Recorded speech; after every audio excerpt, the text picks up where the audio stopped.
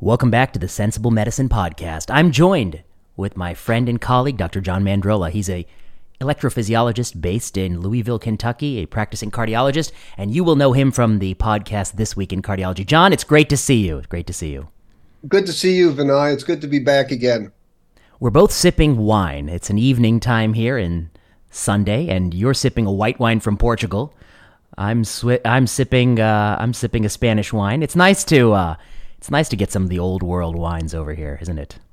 Yeah, I mean, I like to drink a wine from the regions that I visited, and this white from Portugal is beautiful. So, well, don't you believe the new study that shows that any alcohol consumption is bad for your health, John? How come you're not teetotaling? What's going on? Vinay, I mean, it's all about risk.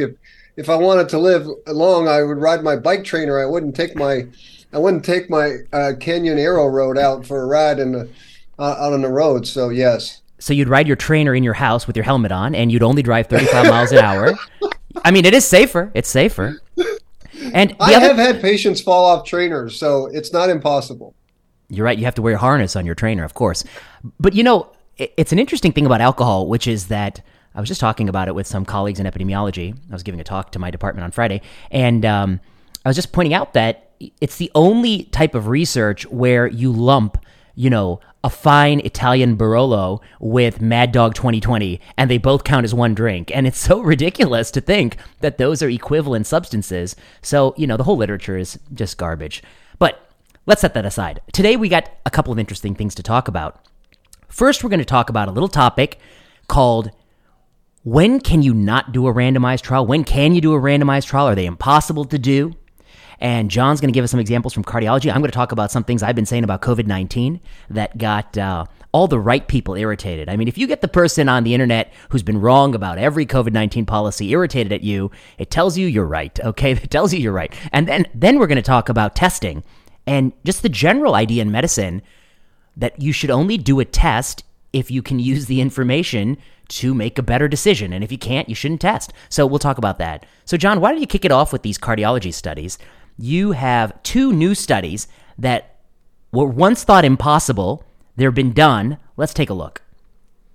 All right, so I just got back from the ESC meeting, European Society of Cardiology meeting in Amsterdam, and it was surprising. There were a lot of great trials at this meeting.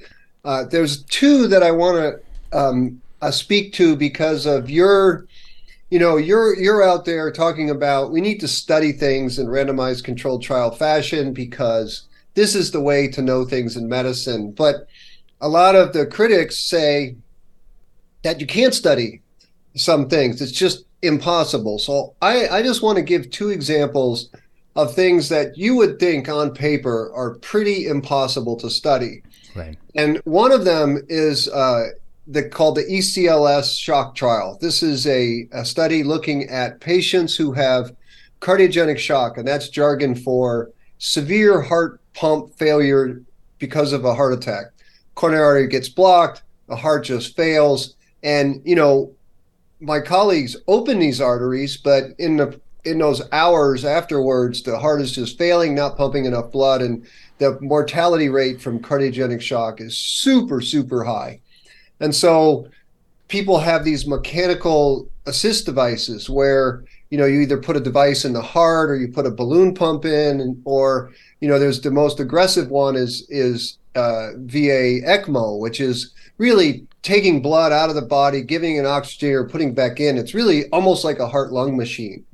And so doctors choose to use this VA ECMO to save patients from cardiogenic shock. And if a patient's dying in front of you and you don't put them on this ECMO, they'll die. And so, but actually, mechanical circulatory support for shock after a heart attack things haven't really proven to work. And people say, well, you can't study this. But actually, this German team from Leipzig actually did study. 200 patients got VA ECMO, 200 patients randomized therapy.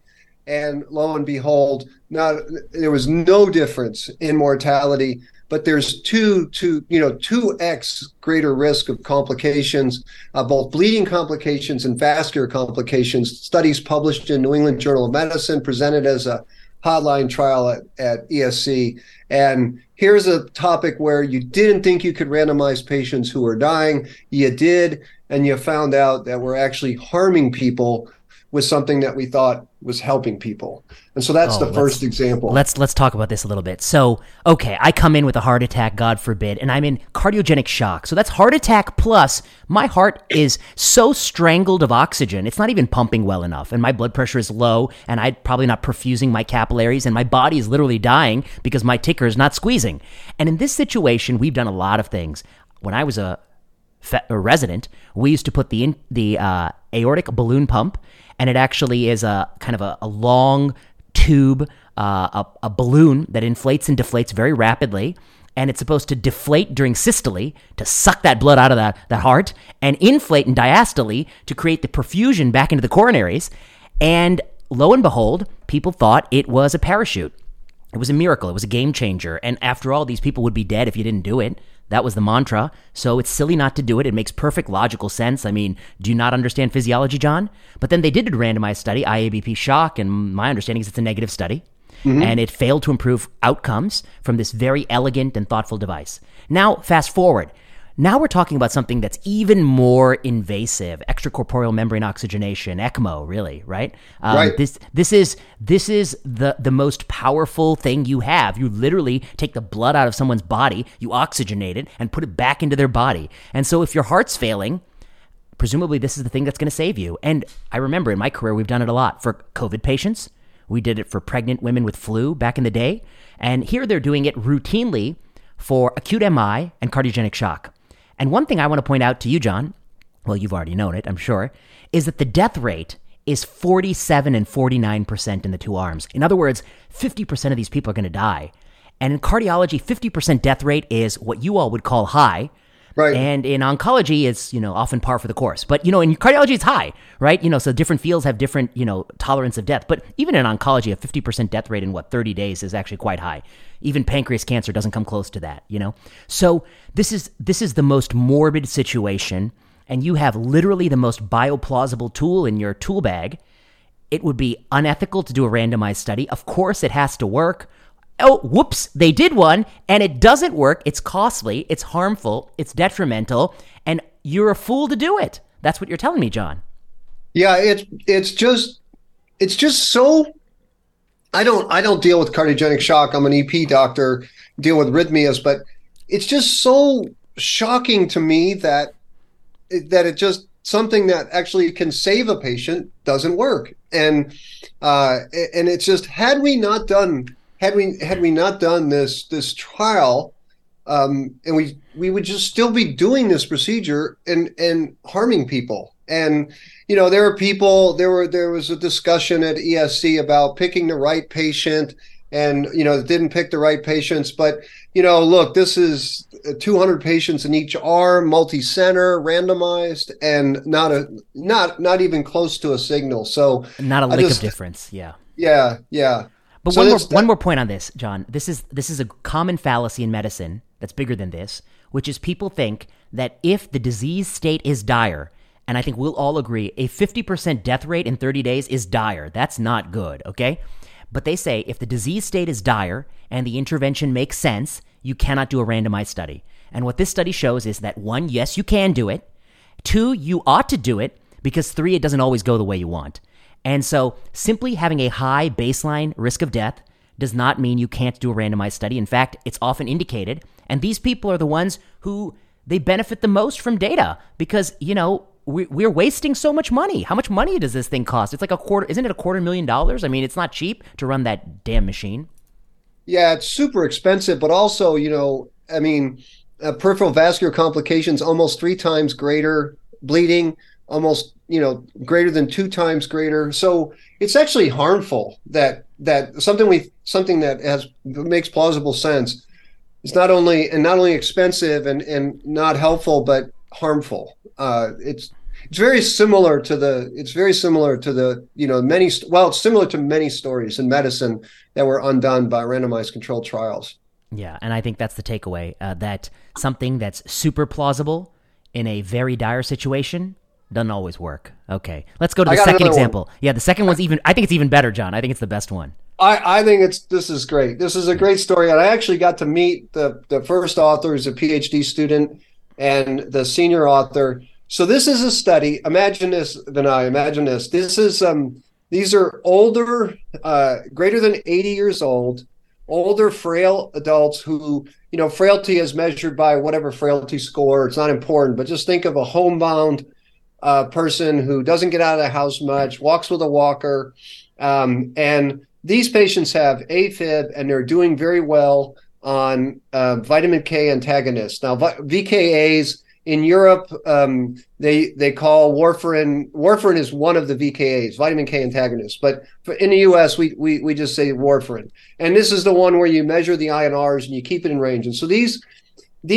older, frailer adults are doing fine on these VKAs. On Coumadin, yeah. On Coumadin, warfarin-like drugs. Okay, they're doing fine. But there's this idea that we should be switching these patients to the direct-acting oral anticoagulants like apixaban or rivaroxaban. And so people recognize that I don't like brand names, but Eliquis and Xarelto. So people think that we should be switching these patients to these drugs. And the reason they think this is because when you compare all the warfarin versus DOAC trials, the DOAC trials look to be better for stroke prevention, and there's a trend towards less bleeding, and they're easier, right? They're more convenient. You don't have to check them. So people are switching these older patients, and the senior author, this Dutch general practitioner academic,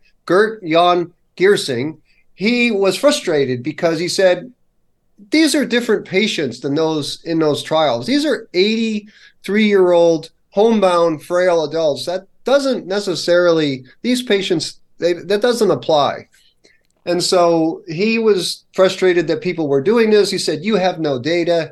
And he did not try and convince his colleagues by eminence. He did not try and convince his colleagues with observational data. He didn't do a database study.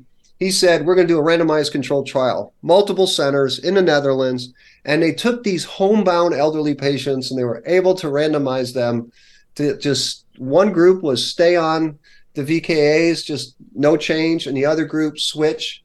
And they were very careful about switching. And don't you know that they had to terminate the trial early?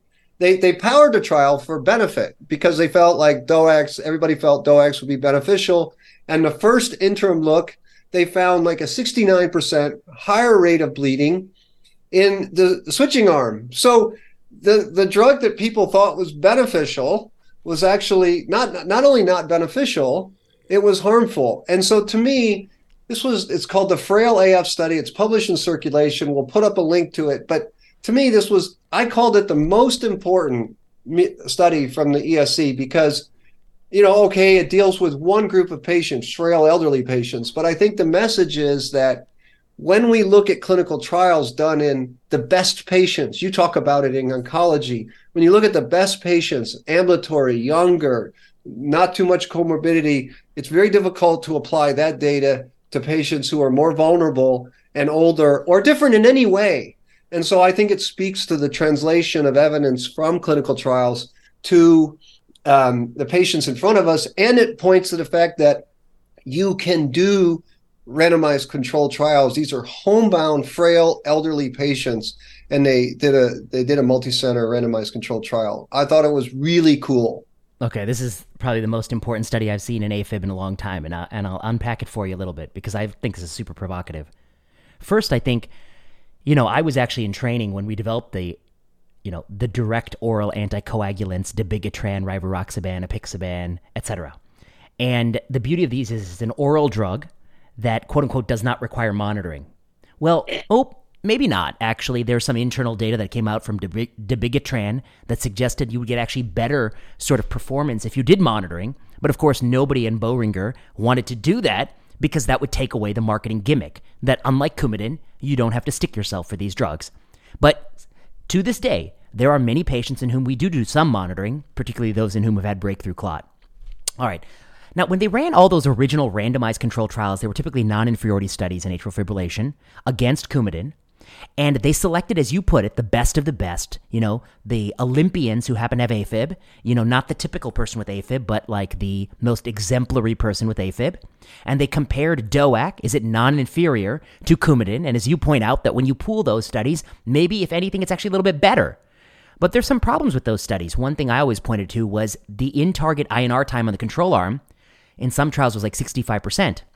Now, people say, that's really good. Most of our patients don't get to 65% in-target INR. But I say, well, most of your patients wouldn't be eligible for this study. These are the Olympians. The people, if anything, these patients should have in-target INR time of 85%. What the fuck is going on? You remember one called Rocket AF, which was almost retracted by New England Journal because they used a proprietary INR device. And what's this guy's name? Manish Patel or whatever. They wrote some kind of dubious rebuttal in the New England Journal. But they used a proprietary device to give the Coumadin that was recalled by FDA. And so thus all the Coumadin measurements are suspect. This is in rivaroxaban's Rocket AF. And yet they claim in reanalysis all's hunky-dory. So there's some questions there. Now, this is an independent study. It's not run by the manufacturer. And so that's the beauty of this study. And what they're doing is they're taking people who are like, look, I've been doing quite comfortably on Coumadin. Should I switch to a direct oral anticoagulant, which is what in the United States, to be honest, we did this 10 years ago. We took all these people who were just fine on Coumadin. They were living in their INR zone, easy to take care. They'd have a kale salad once a week. And, the problem isn't eating leafy greens. The problem is varying your leafy green intake. If you're stable leafy greens, that's all fine with, vitamin K antagonists. They took these people and they randomized them to stick with what they're doing or switch. And they showed switching to the DOAC is harmful. It's not non-inferior. It is harmful. And that really, John, this contradicts a lot of American practice for 10 years. And it just points out these industry studies were not asking the same question as these non-conflicted investigators. This is a reversal of sorts, isn't it? It's a medical reversal for a lot of what we did 10 years ago when DOACs came out. Yeah, I agree. Just a couple points of the dabigatran. It's true. Monitoring might be helpful for dabigatran because it's a prodrug, and some of the enzymes that metabolize that drug are genetically determined, and so that may be a special case. But the point is, the point is that yes, the hazard ratio was 1.69 higher rate of bleeding at the first interim analysis. So this was clearly harmful. And I think the message in my field, and I know you talk about it in oncology, I can only speak to cardiology, but so much of what we do that's evidence-based in heart failure, in stroke prevention, in coronary disease, the trials are done in these really good patients that have minimal multimorbidity, younger. Sometimes trials are like 30 years old, right? The beta blocker trials. And we apply them to these frail 85-year-old patients who come to your office with a walker with tennis balls on them and a creatinine of 2. And they're just different patients. And I think we have to be super careful with translating that kind of evidence. And I think the message from Frail AF is, rather than assume that the benefits in the trials apply to the patients, if their patients are substantially different, then these sorts of trials can be done. It was funded mostly by the Dutch government. And really, I get the sense that it was really required champions of this to make this work. And I think we need more champions of randomization, I think, in medicine. Whenever somebody tells me that you can't do a randomized trial of insert your favorite practice, I think to myself, they're stupid. And they're stupid in one of two ways. Okay, one of two ways. One is they're ignorant to medical history. If they knew medical history a little bit better, they would know that the smartest people for at least maybe half a century, have said you should not, cannot, could not, would not do a randomized trial of this because it's got to work, only to have a randomized trial blow up in their face and not work. That's true for CAST. That's true for hormone replacement therapy. That's true for Courage. That's true for Orbita. That's true for the examples you just gave. So what am I to think if you're so arrogant that you think you're smarter than all those cardiologists in 1985 who thought flecainide was a win? You're smarter than all those internists in 1993 who thought hormone replacement therapy was good. And that included our friend Adam, because he writes about it very poignantly in our book, Medical Reversal, in the introduction, that he was one of those people who got caught up in it, but he was grateful for randomized evidence. And he was never one to say you shouldn't do the randomized study. He was always one to say you should do it. So you're ignorant of history because you think you know better.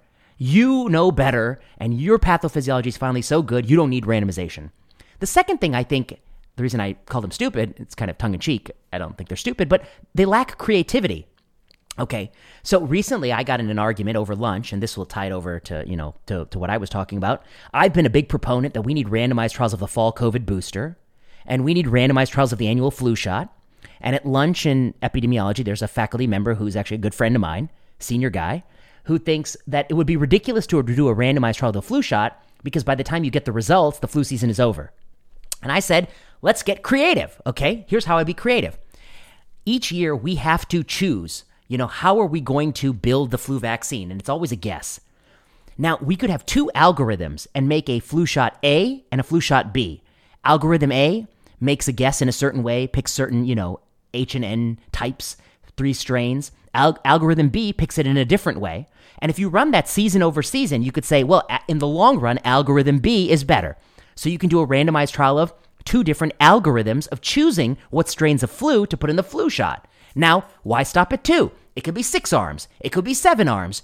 You could do randomized trials of the rollout. You could do randomized trials of challenge trials where you challenge people with the flu strain. You could do randomized trials in the southern hemisphere for the northern winter and vice versa. You can do randomized trials that are registry-based. You can do continually enrolling randomized trials.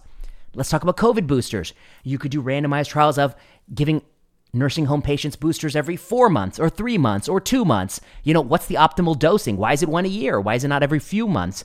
You could do randomized trials of different of people who've had COVID and people who haven't had COVID and all sorts of things. And so to me, you're just not being creative. Like you're just saying, oh no, we can't do any randomized studies. But the reason we do randomized studies is that it is actually a true causal estimate of the intervention, and they don't always go the way you want.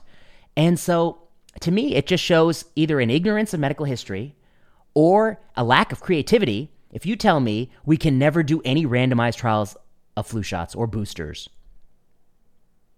Well, what did you say to? Yeah, I was wondering how you would set up a booster randomized trial, and I think you answered that. But I mean, what would you say to people? I hear this all the time. They're like, John, you can answer questions. You can answer questions with observational studies, and they always cite smoking. We know smoking caused lung cancer, and there was never a randomized controlled trial.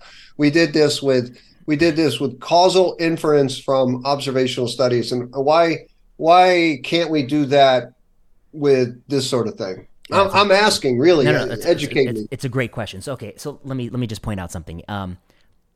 Let's imagine a spectrum of risk. On one end, the worst thing you can do to somebody. On the other end, the best thing you could do to somebody. The worst thing you could do to somebody is shoot him in the head. I mean, I think that's not good. Okay. Now, is there a randomized study that shows shooting somebody in the head is bad for them? The answer is no, because the effect size is nearly 95% mortality, and the time to death is 10 minutes, and so the effect is visible to the naked eye. Okay, and it's a harm. What about smoking? The Bradford Hill studies show smoking's linked to lung cancer has odds ratio of 20. In other words, if you smoke, you're 19-fold more likely to get lung cancer than if you didn't smoke. That is a huge risk, and that risk is so big that I think many people are comfortable using risk factor epidemiology to say that that's a real risk, and we can advise people against smoking. But also, the advice against smoking does vary. I mean, I'm much more likely to tell a 16-year-old, say, hey, don't smoke, buddy, if I see you smoking cigarettes. But if I have an 88-year-old who already has lung cancer, I'm not going to tell him to stop smoking. And I know many of my colleagues would say, yes, you should counsel them. I say, you're crazy. He's 88. He already has lung cancer. You're out of your goddamn mind if you want to take him cigarettes away. Let him enjoy it. And what does it matter? His life expectancy, that's not going to be the dictating. So counseling against smoking is also not universal. But let's talk about where we do randomized studies. We don't randomize people to putative harms. We don't randomize you to drinking benzene or inhaling asbestos. We use risk factor epidemiology for putative harms, things we think are harmful. We don't randomize you to get shot in the face. You don't even use epidemiology. You just use your eyes and ears to know that that's bad. Now let's talk about the benefit side. On the benefit side, for real parachutes, we don't do randomized studies. I mean, I think if you have fulminant hepatic failure, there is no randomized study for liver transplantation, but yet you can see when you transplant the liver, they're not going to die and they were about to die. So I think there are some things in medicine that we don't do randomized studies. But all of the things we're talking about are things you think benefit somebody, so they're putative benefit, like a booster, like a flu shot, like ECMO, like DOAC. You think it'll benefit the person to switch or to do it. It doesn't have an effect size of 100% because we know people go on ECMO and they die anyway. Okay, and in fact, in that randomized study, they showed they died exactly the same rate, by the way. 50% of them will be dead either ECMO, no ECMO. So anything that's of a putative benefit with a modest to marginal effect size is ripe for randomization. So smoking, you wouldn't randomize someone to smoking because that's a putative harm of a large effect size. Okay, but you could do a randomized trial of smoking cessation. And actually, I've said before, there is a colleague of mine who thinks that you should counsel people who already have terminal lung cancer to quit smoking. I say, you want me to waste my breath on somebody who already has terminal lung cancer to quit smoking? Do a randomized study and show that smoking cessation counseling improves outcomes. And I promise you, it's going to be null. But if you want to do, but if you want to claim that the fall booster should be given to a 20-year-old, yeah, you do need a randomized study because it's a putative benefit and the effect size has got to be really small at best. The UK government puts the effect size in 1 in 2 million. They actually have a report out. That's their speculation what it is. So 1 in 2 million for severe disease? I think it's actually death, severe disease or death. But it's entirely pulled out of their ass because nobody has data for that. Now, what about observational studies? Observational studies are great at finding odds ratios of 20. Observational studies are great for mesothelioma and asbestos. Easy. You don't get mesothelioma unless you've been breathed asbestos. Okay, the link is so odds ratio is like 30. But are these studies good for odds ratio of 1.00005? No, they're not good at all. And when we're talking about boosting young people, we're talking about very, very small effect sizes, and they're too small to be detected by observational studies.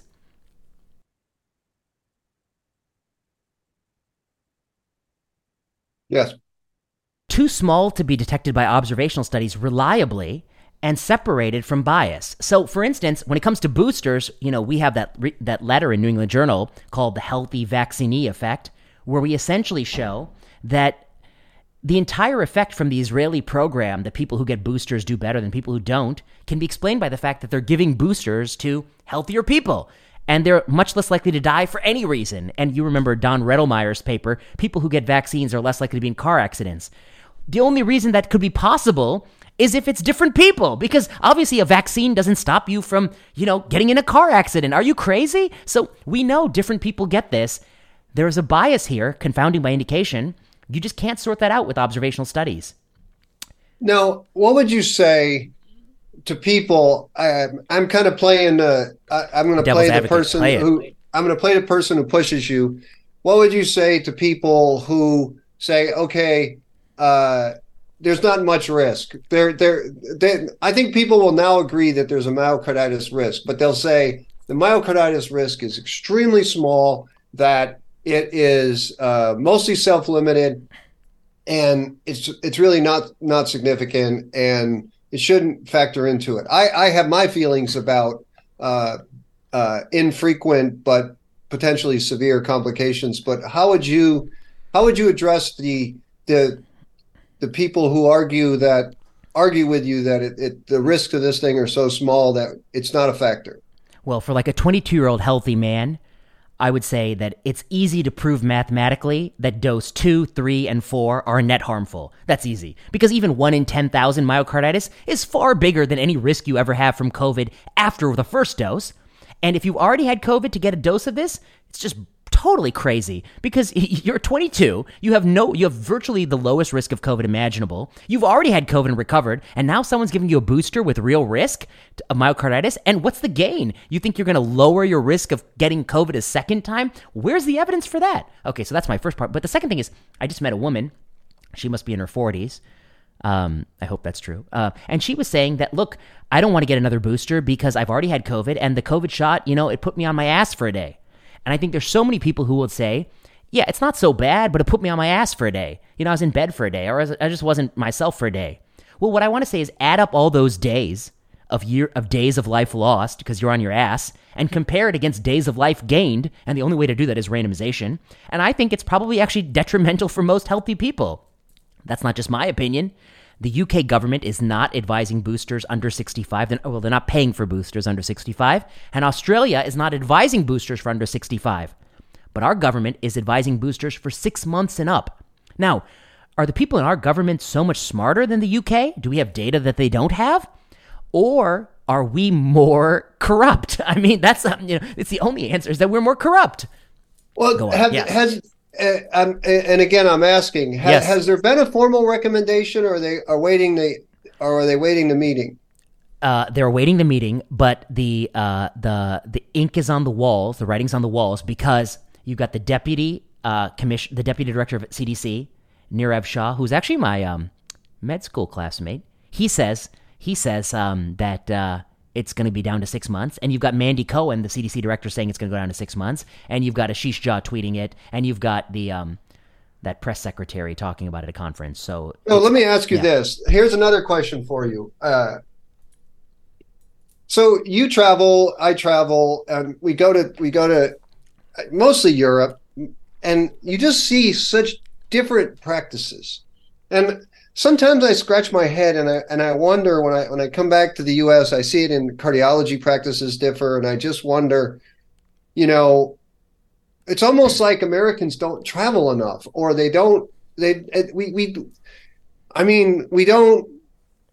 like we don't learn from our colleagues, and I don't understand why that is. That's a great point. Okay, so my thoughts, and I'm curious what your thoughts are. I think you can put it in two buckets. When you talk about cancer medicine, cardiology, rheumatology, the stock and trade medicine, it's easy to say that in Europe, they're much more judicious, they're more cost conscious, they think about what's best for everybody. That's easy. And why? Because they have single payer healthcare systems, they have rational dollar per quality adjusted life year analyses, they're much more thoughtful about evidence on all these things. And that's why I've always, my books have been more popular in Europe, etc.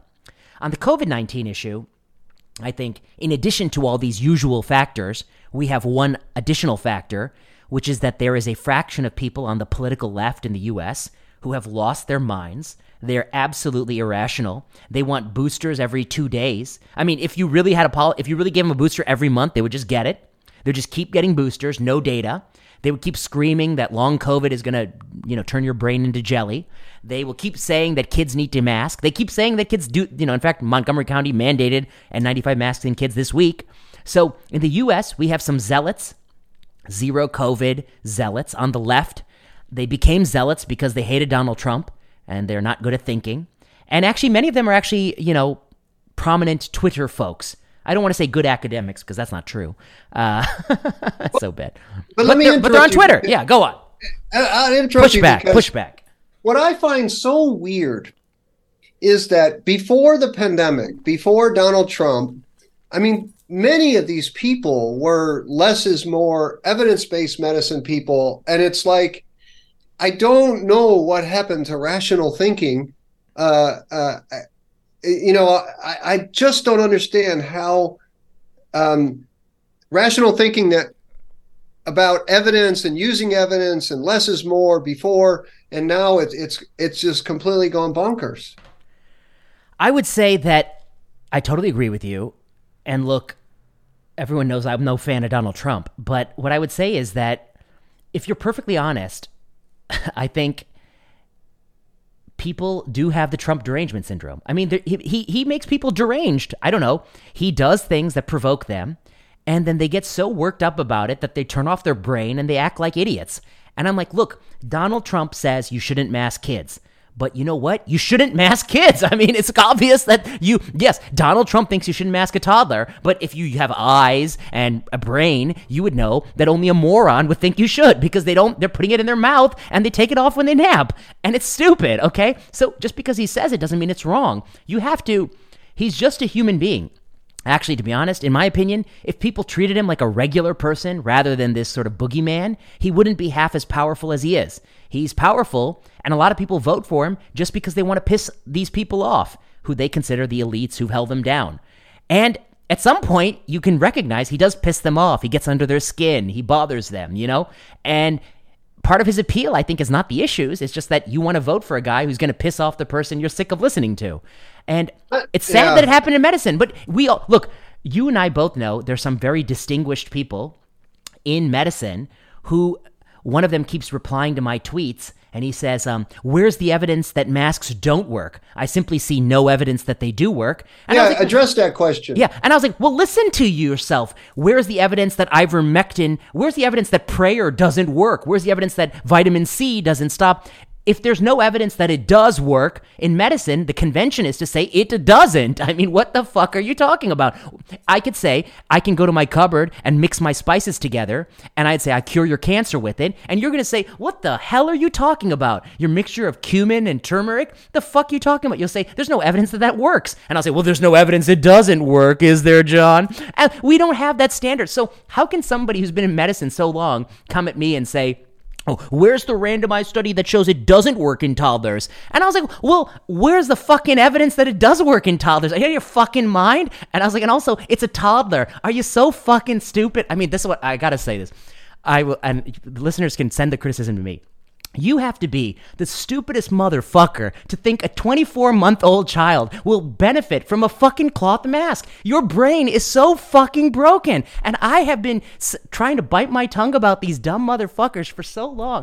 I cannot take them. I wrote all these articles as polite as possible, but you really have to be kicked in the head to think that works. I don't know. And so if you want evidence that it doesn't work, you're so far from common sense. I don't know what to tell you. And you're I think the point you're making, I should bleep that out. I think the point that you're making, you can bleep out whatever you want, but the point you're making, I think, is that a lot of these, I won't mention names, but a lot of these famous TV doctors and a lot of these doctors on the internet, they get labeled as crazies because they might recommend 9 things that make sense, but if they have one thing like eat this raspberry or whatever, people just say everything, they've lost all credibility.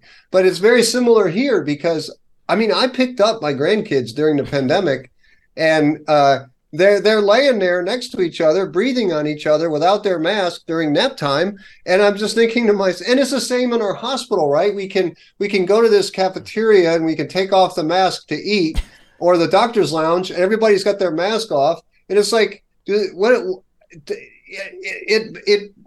it just destroys credibility when you come up with things like that. And I don't think many European countries, there's a couple that I visited that don't have those kinds of recommendations, and they seem to have better trust in their authorities. Yeah, I mean, come on. I mean, I remember in 2020 that in June, July, and halfway through August, there was no masking of toddlers. The CDC, I think they debuted that policy in like August 2020, and then suddenly they start doing it, which is already crazy.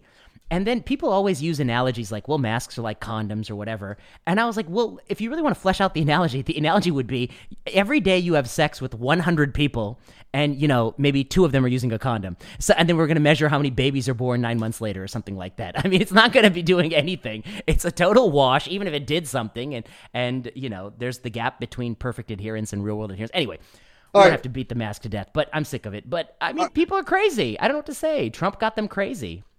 Let's talk about medical testing. Yes, that's the final point. Okay. We have to talk about medical testing because you've been really, really getting people fired up by saying, don't test for COVID. And then I'm thinking, like, I'm reading that and I'm reading your people saying how awful that is. And then I'm thinking to myself, well, don't we learn in the first month of internship that you don't do tests on people unless it's going to change what you do? And I still think I can't come up with an exception to that rule that you shouldn't do a test if it isn't going to change how you act after the test. And I think you can argue that testing for COVID is actually a harm. So here's my argument. Look, here's 2 worlds. One is, your kid looks good. You send him to school. They have a little bit of a runny nose. You send them to school. Now they look really crappy. They feel sick. You keep them home. The moment they feel better, you send them to school. This is called how life has always been. Okay, that's how life has been for hundreds of years. And in fact, the UK government actually advises its citizens that that's how life should be going forward. Now, there's a different school of thought, the alternative. Your kid looks a little crummy, should swab their oropharynx with that little thing and test for COVID. And if it's COVID positive, keep them home for 10 days because they're still infectious even after they feel better, blah, blah, blah. And if you do that, you're going to keep a lot of kids home. But at the end of the year, are fewer kids going to have COVID? Are fewer kids going to have MISC? Are kids going to live longer or better? I don't know. Nobody has ever proven any of those things are true. And what we do know is that they're all going to get COVID anyway, many times over in their life. So to me, my point is this. If you test your kid for COVID, you run the risk of keeping them out of school. School is a huge benefit to them and others. And if you test the kid for COVID, you may prevent the spread, but no one has ever shown that that's true.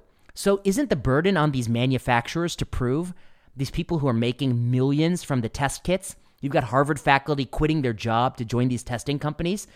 Shouldn't they have to prove that the routine testing of kids improves outcomes? As you say, why send a test if it doesn't change your management? Now, people tell me, well, you can keep testing positive and it means you're infective. I urge anyone to show me the data that's true. Now, if you test positive on these tests, you may be more likely to culture virus. But somebody show me data that if you test positive on these tests, you're more likely to infect another person. And more importantly, somebody show me data that the routine application of testing means that people are better off down the road. And there is no such data. There's no data for either of those questions. But what are you going to say to people who come back and say, Vinay, 7 million people died of SARS-CoV-2. This is a serious disease. And we don't want people breathing the crud. I don't want you breathing your crud on me. 49% of people with cardiogenic shock and MI will die. So that's why we got to do the ECMO, John. That's why we got to do the ECMO. It's the same thing. Yes, it's a tragedy that people died of COVID. And yes, cardiogenic shock and MI is bad, but that doesn't mean that ECMO is good. And that doesn't mean that testing a toddler is good. So that's a great way to tie it together. Because yes, something can be bad, but it doesn't mean that's good. So you could say cancer is bad. That's why I got to slaughter this goat. But the slaughtering the goat's not going to stop the cancer, and testing the toddler. I love that example. I love it yes. too. It's perfect. It's perfect. Okay, but now there's this other thing that I want to ask you about is like one of my grandkids went to the ER and they got a viral swab. There were like 8 viruses, and it ended up costing like $1,000 for this viral swab. And I thought to myself, rhinovirus, RSV, influenza, SARS-CoV-2s, coronavirus. It's not COVID. What does it matter? Why would you do that test? So fucking stupid. It's so stupid. I mean, maybe you would do that test if you're like, I don't know, in a bone marrow transplant unit trying to mitigate an epidemic when like a very vulnerable population. But in an ER for a child, we've lost our mind in medicine. Do a randomized study. Take healthy kids in an ER and randomize them to that test or no test, and then measure spending and all health outcomes 30 days later, and you will show that that test is a waste of money and it didn't change a goddamn thing. This is... I don't know what to say. I think that's just stupid test. And look, John, I would also say, how many times have you been sick in your life? I've been sick like 300 times in my life, and I've only ever swabbed my nose 3 times, and it was useless all 3 of those 3. I mean, it's useless test. The other thing people say, it tells you to take Paxlovid. Well, surprise, surprise, there's no data for Paxlovid in vaccinated people. That's a problem. There's no data in like young, healthy people. Well, there is, isn't there? Didn't the EPIC SR? It's negative. It's negative data. Yeah. It doesn't work. I mean, what journal was it published? Oh, it's published on clinicaltrials.gov, silently dropped. There's no journal. There's no publication. That's kind of strange, isn't it? It's a little bit suspicious. Yeah. I mean, look, it's not often that the president gives you $5 billion before you have any results. And the moment you give the company $5 billion before you have results, you're going to spin the results. And that's what we see with this administration. It's just terrible. Paxlovid is like the Aduhelm of COVID. It's a useless drug product that's being marketed heavily. Yeah, and I think it could be studied. I mean, to me, I'm just thinking, it's cardiovascular disease. When you study that, you got to study people for 2 to 5 years. But yes. SARS-CoV-2, you only have to study them for 20 to 30 days. I mean, these studies could be so easy to be done if we had a culture of randomization. And for me, I totally agree with you. And I also want to point out that so many of the people who say you can't do randomized studies, they're people who just like to do observational studies. Don't they have like a professional bias that the person who works in the causal inference observational group at blah, blah, blah is always telling you, well, we can't do randomized studies. It's like, yeah, because you're in the business of not doing it. That's why you keep saying it. But history will show you're wrong. Ultimately, you think if you go back to the 1940s and you pluck a doctor and bring him to the today, they'd be like, wow, I can't believe you randomized people who are on Coumadin to DOAC. That's crazy. You just don't see the future. Yeah. Anyways, I think we've covered it, and I agree with you. I'm asking you questions because I'm trying to bring out these counter arguments to your arguments. Michael Putman wants to be on the show, and we're going to bring him on. I think we should bring him. We'll talk to Adam, but we should bring Michael on because he wants to be devil's advocate, so he can get himself roasted every day. But he's a good talker. I mean, he's good. I like him. Yeah, so. Excellent. Closing thoughts are, the cardiogenic shock example is a great example. 50% of people die with cardiogenic shock and acute MI. Doesn't it make sense to put them on ECMO? The answer is no. And similarly, 7 million people died of COVID-19. Maybe actually that number might be a little bit off because with and from is, put that aside. But COVID-19 did kill people, but it doesn't mean what we did was useful. We literally took basketball rims off the hoop, right near where I live. I'm pretty sure that didn't change that number. It wasn't going to be 7.1 million and now 7 because they took the basketball hoops off. It was going to be 7 either way. So we have to ask ourselves, just because something bad is happening doesn't mean you get to act like a lunatic. Masking toddlers? I think you're a lunatic. I think you're really crazy.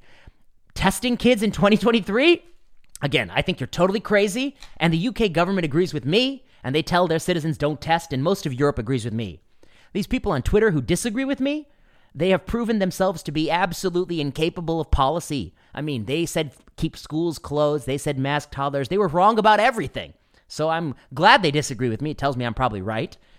And the real reason they disagree with me is my post is so popular. My post got 100,000 views and 200,000 video watches. I mean, it's just crushing them. So they can make their own video called Why You Need to Test Toddlers for 25 Years. They also have no end date in their own philosophy. And their video will be watched by 4 or 5 people. So let them try. Good luck to them. My closing thoughts are that, I think the lessons from ECLS shock and I think the lessons from frail AF are that even when things are really bad, that's even more reason to randomize patients, because if you don't randomize, you'll end up doing stuff that's harmful. And I think in the end, you'll spend more money and cause more harm if you don't randomize. And the way we do trials, we can have interim looks, and we can, if it's going the wrong way, we can stop it. And I just wish we had a culture of humility and a culture of curiousness and wanting to study things in the proper way. Well said. You've been listening to Sensible Medicine Podcast. Go to sensiblemedicine.substack.com and subscribe. I'm also going to maybe put this out on Plenary Session Podcast because I haven't done some oncology reviews in a while. John's available on his own Substack called Stop and Think. He had a great one about testing this weekend. I'm on Vinay Prasad's Observations and Thoughts. We'll be back next week with Adam Sifu. And if you like this podcast, leave us a review. Send us a note. All right, until next time. All right, that was good.